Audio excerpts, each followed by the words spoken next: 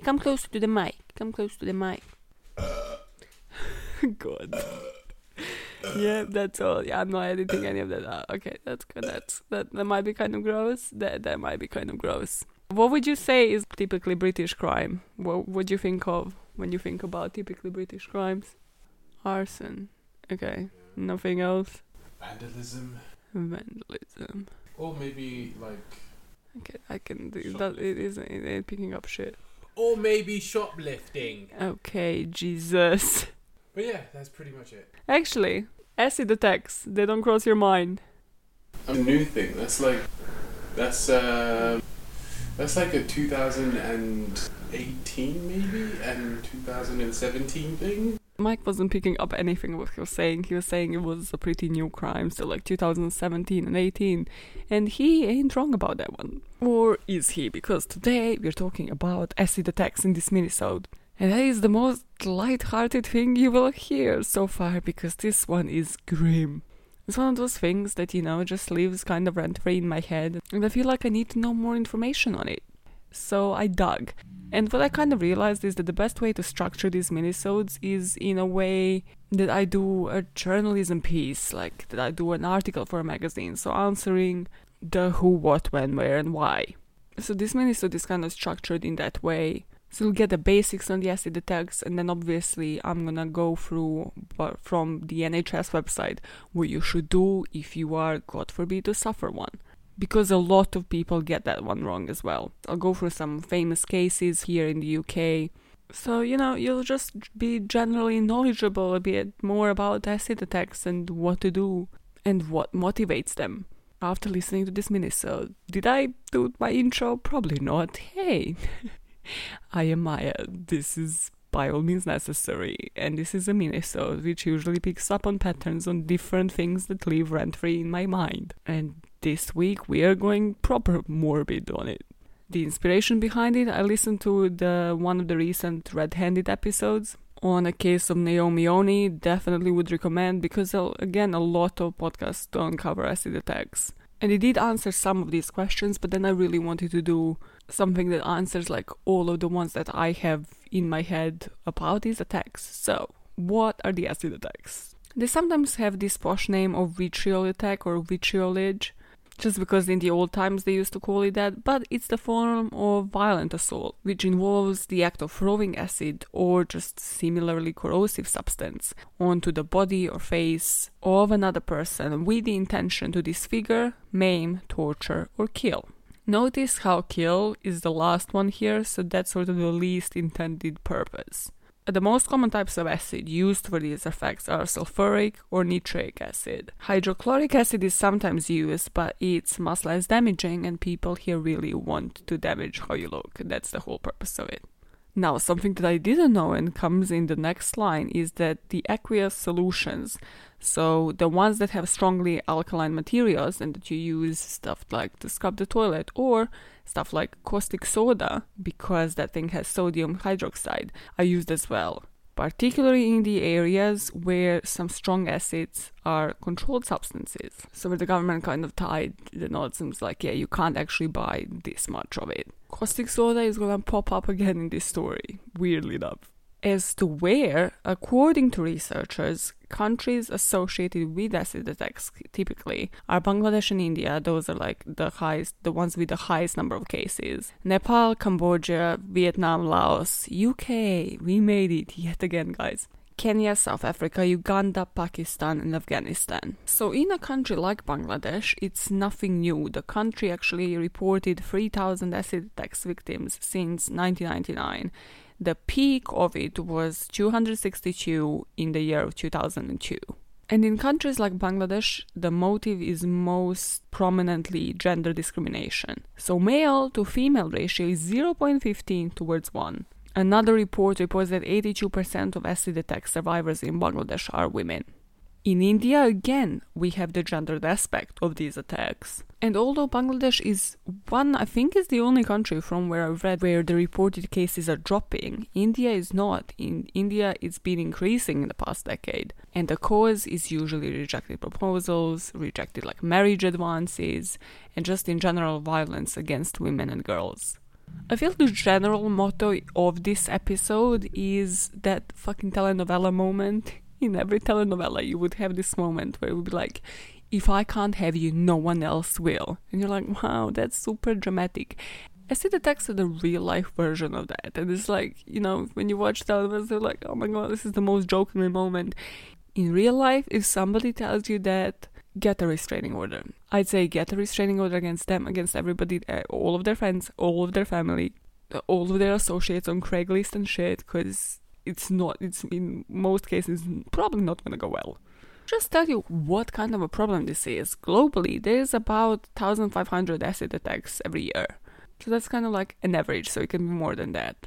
And why it's an average? Well, because it also goes unreported a lot of times. Because again, the countries where acid attacks are prevalent are also prevalently poor. So the main takeaway from this episode should be that acid is relatively cheap in any form, as it's usually cleaning products that you can buy and that can do the damage that you want. Whereas a lot of poor countries and like poverty-stricken ones don't actually have access to clear, clean water, which you would use as the first aid in these attacks. Now if we come to the UK and in general London is kind of the epicenter of the acid attacks in Europe. It's like employment rates, decrease in obesity, acid attacks are where we are thriving. So according to London Met stats, they were on the rise recently. So in 2014, there were 166 attacks, and just 2 years from then, there were 454. 2017 was actually the worst for the acid attacks in London, and there was 465 attacks recorded. So all of these would be recorded as the assault by corrosive substance when admitted to the hospital. Some of the boroughs with the most reported attacks are Newham. Newham is always the worst on the list. Second place is usually Barking and Dagenham, then Tower Hamlets, Hackney and Redbridge. And when I read this, I live really, really close to one of those boroughs, and I'm slightly shitting myself, not gonna lie to you. Especially when I don't walk on the high street, but it doesn't matter what street you walk on. As you're gonna realize also, I'm a woman, so there are just a lot more chances of me being the victim of the acid attack. Now on to the WHO. And according to London-based charity Acid Survivors Trust International, or ASTI, 80% of acid attacks are on women. And in most regions, assaults perpetrated on the females by males are often driven by that mentality of, if I can't have you, no one shall. So if you are in the UK, you are most probably familiar with the case of Katie Piper. That's the most famous case of an acid attack victim here for a couple of reasons. One is that she was already in the media, she was already a famous person when she was attacked, and the other one is that a pioneer surgery was performed on her to restore her face. So briefly, what happened to Katie is she met this guy online. They then met at a bar, so they met at a public place, started dating, but soon he turned violent because she just wanted to get out of there. She wasn't feeling it. So on one of the occasions they met, he raped her and beat her. She even ended up in the hospital but didn't report him because she was scared of him. And then he became the super obsessive domestic abuser, like the typical one, when like he calls, apologizes, everything is gonna be nice, and he's just harassing her even more. So on March 31st, 2008, Lynch convinced Piper to go to this internet cafe to read the email that he sent to her Facebook account. And he gave details to Stefan Silvestre, who was like his mate and co-conspirator, of how she looked and where this place was on the Golders Green Road. So wearing a hoodie, Sylvester approached Piper, who thought, she might be a homeless person asking for money, and then he threw sulfuric acid at her face. She was then submerged to the pioneering surgery at the time to restore her face, done by Muhammad Ali Jawad. And I didn't read much into this, mostly because actually Jawad has been in the news recently, and it just seems like it can be its own true crime case. It's some molestation charges, so I didn't want to read into it and then be like, oh my god, this guy is so amazing, because clearly he is amazing to Katie because he just basically restored her face. However, I didn't want to be like, yeah, praise him, while he might be a perp himself as well. But from the brief outline from the Red Handed podcast, what they do is they use different meaty parts of your body, for the lack of better expression, to replace the skin on your face. And again, depending on the acid that was used and depending on the damage that is done, you might actually lose your eyesight as well. It might be recovered, but it might never come back. And then just briefly, the case of Naomi Oni that you can listen to full cover of the case on the Red Handed podcast. That's the one where it happened in the middle of the night. A lot of these, in terms of when do they happen, don't have like a particular timeline. It's like, oh, it happens between 9 and 10 p.m. or some shit. People usually are like under hoodies or trying to disguise their identity. That's mainly because of CCTV, because it's still, happening to date. However, it can easily happen during the day, so it's not just like it's a typically night crime. In the case of Naomi, it was also somebody that she knew, so it was, again, some like jealous friend. And they could connect it to her because of the purchase and because, again, this kind of thing leaves evidence in your bags, leaves evidence on you technically. Because people can track receipts today, they can track traces of what has been in your bag. Just again thinking about motive, that's the one thing where thinking about like acid attacks compared to, murders, vandalism, aggression, assault. This is a very short-lived crime, so, personally when I think about acid attacks, I think of somebody with like mental health issues, that particular possessive mentality, domestic abuser mentality, because there's a lot of premeditation, there's a lot of times when you can stop yourself, like at the purchasing level, at the level of pouring it somewhere, where you can easily then dispose of it in someone's face, of actually doing it and then getting off on what the victim is going through. It's just people that truly need to be looked at, like truly need some therapy. Luckily, in Naomi's case, she was really close to home and she lived with an aunt who knew exactly what needs to be done. So she ran home, the aunt submerged her into just cold, clear water and was just pouring it all over the face, all over the burns, and used nothing else. It was just clearing her face with the clear water. When it comes to victims, it is usually, as I mentioned, females. And I found this interesting, and one of the sources, a lot of the sources, because I was looking at, because, for me, before I dived into this, when I thought of acid attacks, I was like, okay, I thought these were more random, but apparently not. They are a lot more personal than you can also think. They can be personal, but when they're random, the targets are people riding mopeds. So Deliveroo even had to issue a statement at the peak of this, in 2017, to its drivers to be careful, wear balaclavas if they can, protect their face as well. Because if they are random, in the rare cases where they are random, it can be just somebody swinging acid from their car or just passing you by on a bike and just wanted to do some damage to your face. And in terms of perps, the London Borough of Hackney actually, they gave a statement when there was a peak in this, so 2016-17, and they said that the acid throwing has been adopted by urban street gangs in a way that they haven't seen them adopt anything in a really long time. And in this particular case, it is usually young men on young men, so the victims and the suspects are in large number males.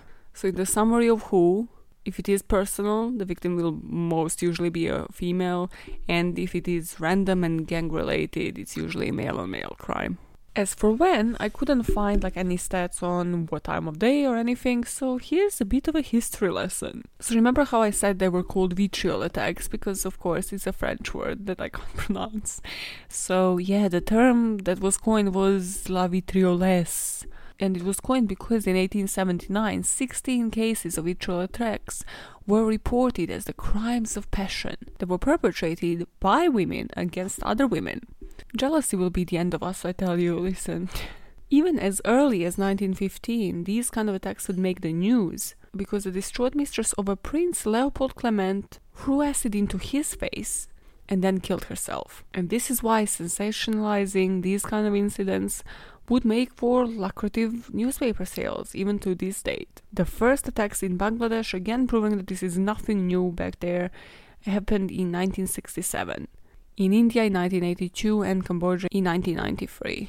And since then, if anything is recorded, it's the intensified increasing quantity and severity of acid attacks. But again, why it's so hard to find stats, to research on this, and to just actually make any conclusions on it is that it would go underreported in so many countries. And there was a whole last decade between 1980s and 1990s where there was the general lack of research of the phenomenon during the period of time.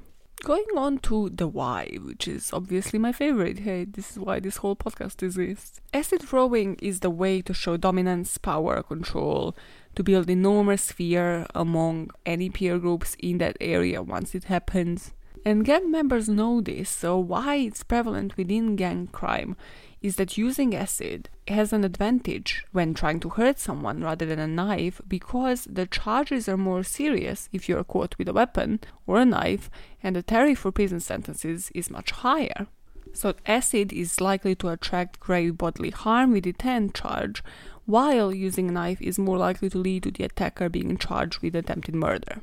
As I mentioned before, yes, it is still easy to track something. If you bought acid in your name, if there are any traces in the bag where you carried it, or like on the hood that you carried it, the CCTV footage. However, it's still a lot easier to dispose of the evidence in the cases of acid attacks, whereas where you use a knife, if it's a bloody attack, like the DNA might be passed over from a person to a person, you leave fingerprints. It's just essentially a lot harder to dispose of that type of evidence. The most common reasons for attacks are refusal of marriage, denial of sex, and the sexual rejection. It's usually the expression of control over women's and girls' bodies, and it can be used again when girls are trying to escape forced marriage. Perhaps usually have some personal beef with you, so who will most probably be the perpetrator is disgruntled lover as like number one spot. A family member as well. In a lot of these South Asian families where honor killings are still a norm, it can still be a family member. Not to say it's not the case in Western world, but yeah, it can be a family member or a business partner. If you go down the rabbit hole of acid attacks, you can find like some really sad ones and some really bizarre ones. When I'm talking about the sad one of the most famous ones is Mark Van Dangen's face, who was a young engineer in Bristol. And he was left so disfigured and just paralyzed and in so much pain that he decided to actually go to Belgium, go to euthanasia clinic to end his own life. That one was the typical, if I can't have you, no one can. And it was the jilted lover that threw the acid into his face. But then there's a really bizarre one, and you might have heard of this one. It's the one when Arthur Collins threw acid in a nightclub, injured 22 people, and left 16 with some serious burns. And in this one, I just truly don't understand this fucking acid attack or the punishment for it. Because he said he thought the liquid was a date rape drug. And he planned to spike girls' drink with it. Okay, I know I'm super dumb. And I'm sorry that I don't actually know how date rape drugs look here. But I mean, I kind of think he's dumber one here. I always thought date rape drugs are in the form of actual pills that you crush into someone's drink. Apparently not. But even then, I'm sorry, so what, you just want to sprinkle a lot of girls so that they then approach you and offer themselves to you? How did you think this works, this swinging of a date rape drug over people in a club, if you actually thought this was date rape drug? Oh my days. Obviously, this was proven to be just a bullshit story because they found his messages to his sister to tell the mom to mind that little hand wash in his car because it's acid. This is why I say people like this are dangerous, because they don't care about like who they endanger. It can be a family member that can get burned by acid accidentally, or a loved one. It's just, that's why I just find them so dangerous as humans. And again, in this case, like in every other one that I mentioned, the primary motive is not to kill, but it's to leave the mark on the opponent. And that's why the face is usually often the target. So far, we have the intent. We have why it's easier to dispose of a bottle of acid versus anything else. But it's also easier to get a hold of it than getting a hold of a gun, for example, or a knife that can be tied to you again. And here is where I've said like caustic soda is gonna come into the play again. Just cause again I need a light story. As light as it can get talking about acid attacks. And basically like our drain was kind of clogged and just the water wouldn't like sink. The water just wouldn't go as freely as it would. So I asked my landlord like, hey, do you know like of anything? Because again, I don't know acids, I don't know cleaning products. I'm filthy little shit. So I was like, hey, what do you use in these cases? he like had to spell it out because I was like, I've never heard about this. And I didn't Google it either. I didn't know like until actually researching now that this is actually corrosive. Because again, I don't use gloves when cleaning and scrubbing and doing weird shit. Luckily you pour this down the drain, but from now on I'll probably use gloves to do that as well. So I go to buy caustic soda. They didn't look at me weirdly, they didn't do nothing. Like I bought like proper like 2-3 bottles. And I expected, I don't know why, but I expected for somebody to ask me for the ID, because I still knew it's used to unclog the drains. People don't. They just sell it to you. The same with like other cleaning products. And that's one thing that should definitely change. Like if you ask me, seeing all of my fucking wrinkles for the ID when I go buy cider, which can't technically even get me wasted, then just ask me for the ID when I'm buying this. Maybe check my mental health history to see if I'm actually buying it for this purpose. Because also I can bet if somebody is actually going to go for the acid attacks because of the impulsivity of the attacks, they wouldn't actually even be able to lie on the spot. They'd be like, yep, so this is used for, cleaning like a tub or something. This is when you can catch those fuckers. Also, nobody needs like tubs and tubs of this kind of substance. So again, ask for the age and limit the amount of bottles a person can buy of some cleaning liquid. Just in general, like how many crime cases where people would buy bleach or anything, just in general, even to clean up the crime scene. And you'd catch them later after the police is reviewing CCTV and, just the clerk or anybody is just like, yep, 4 gallons of bleach seems legit. Yep, just scan it through, you pay and you pass. No, what are they buying this amount of bleach for? Limit the amount of bleach somebody can buy. Nobody in the right sense of mind is buying like gallons and gallons of cleaning liquid for just what? Cleaning the toilet? Why are you supplying yourself for like a year's supply? This kind of shit pisses me off because it's a lot easier to regulate than you might think. In most cases, it's not some special essay that, you do some Breaking Bad style where you make it in a lab. It's usually just like, yep, it's something you use to clean. Okay, cool. That was sideline. I went off topic. Great. Now, what to do in case of the acid attack? The best course of action is to clean the affected area under running water for a long time and not to apply any creams, any oils. Don't use anything but water. That's the most common mistake people make. So after you call 999 to prevent from severe injuries from a chemical burn, try to remove any contaminated clothing. So if you have any clothing, if it got onto your body, but be careful to like remove it with something, so like with scissors or like ripping it off and not trying to spread the acid because that's equally damaging. So you possibly cut away any clothing, any shirts, rather than like pulling it over your head. Don't pull over your head. And again, as logical as it seems to wipe the skin, don't wipe it because you can contaminate it. This is from the NHS website. I'm not pulling this out of my ass. And stay on the phone with the 999 operator because they might be able to offer you advice. So, try to use water on the affected area without pulling on the skin and like without potentially spreading it to the wider area. So just use it on the affected area. So what is done with regards to this? The summary of it will be really little. This part pissed me off. If anything, we should be looking to harshen the sentences the way people in South Asia, like for example in Pakistan, are doing.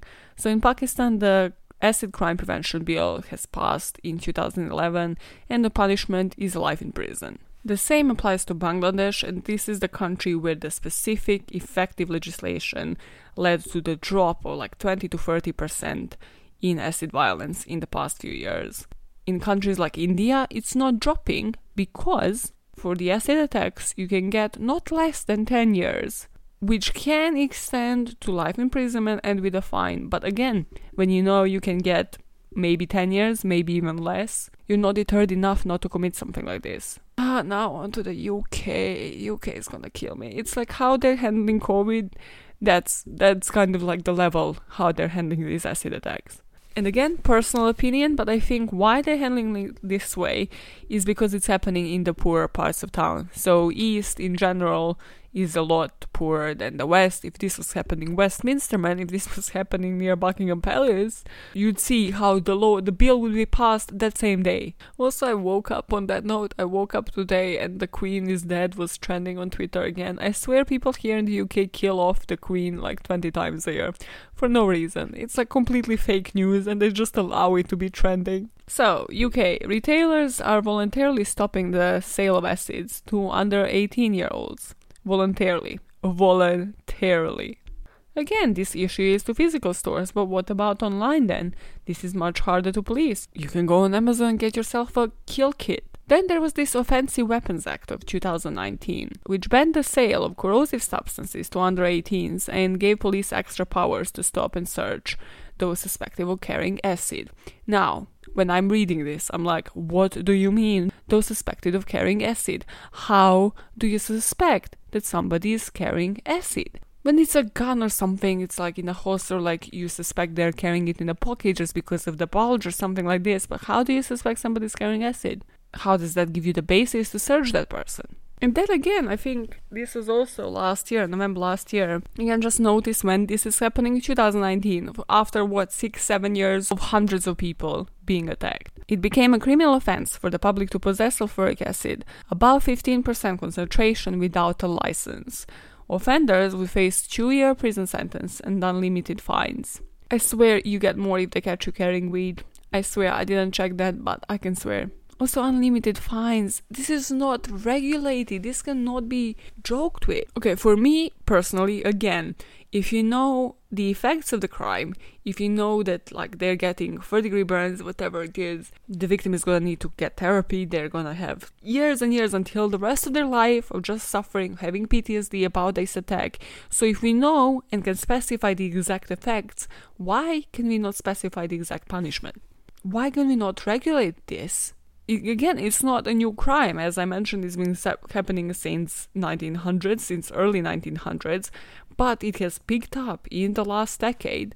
I don't see people out there committing murder and then like that punishment not being regulated.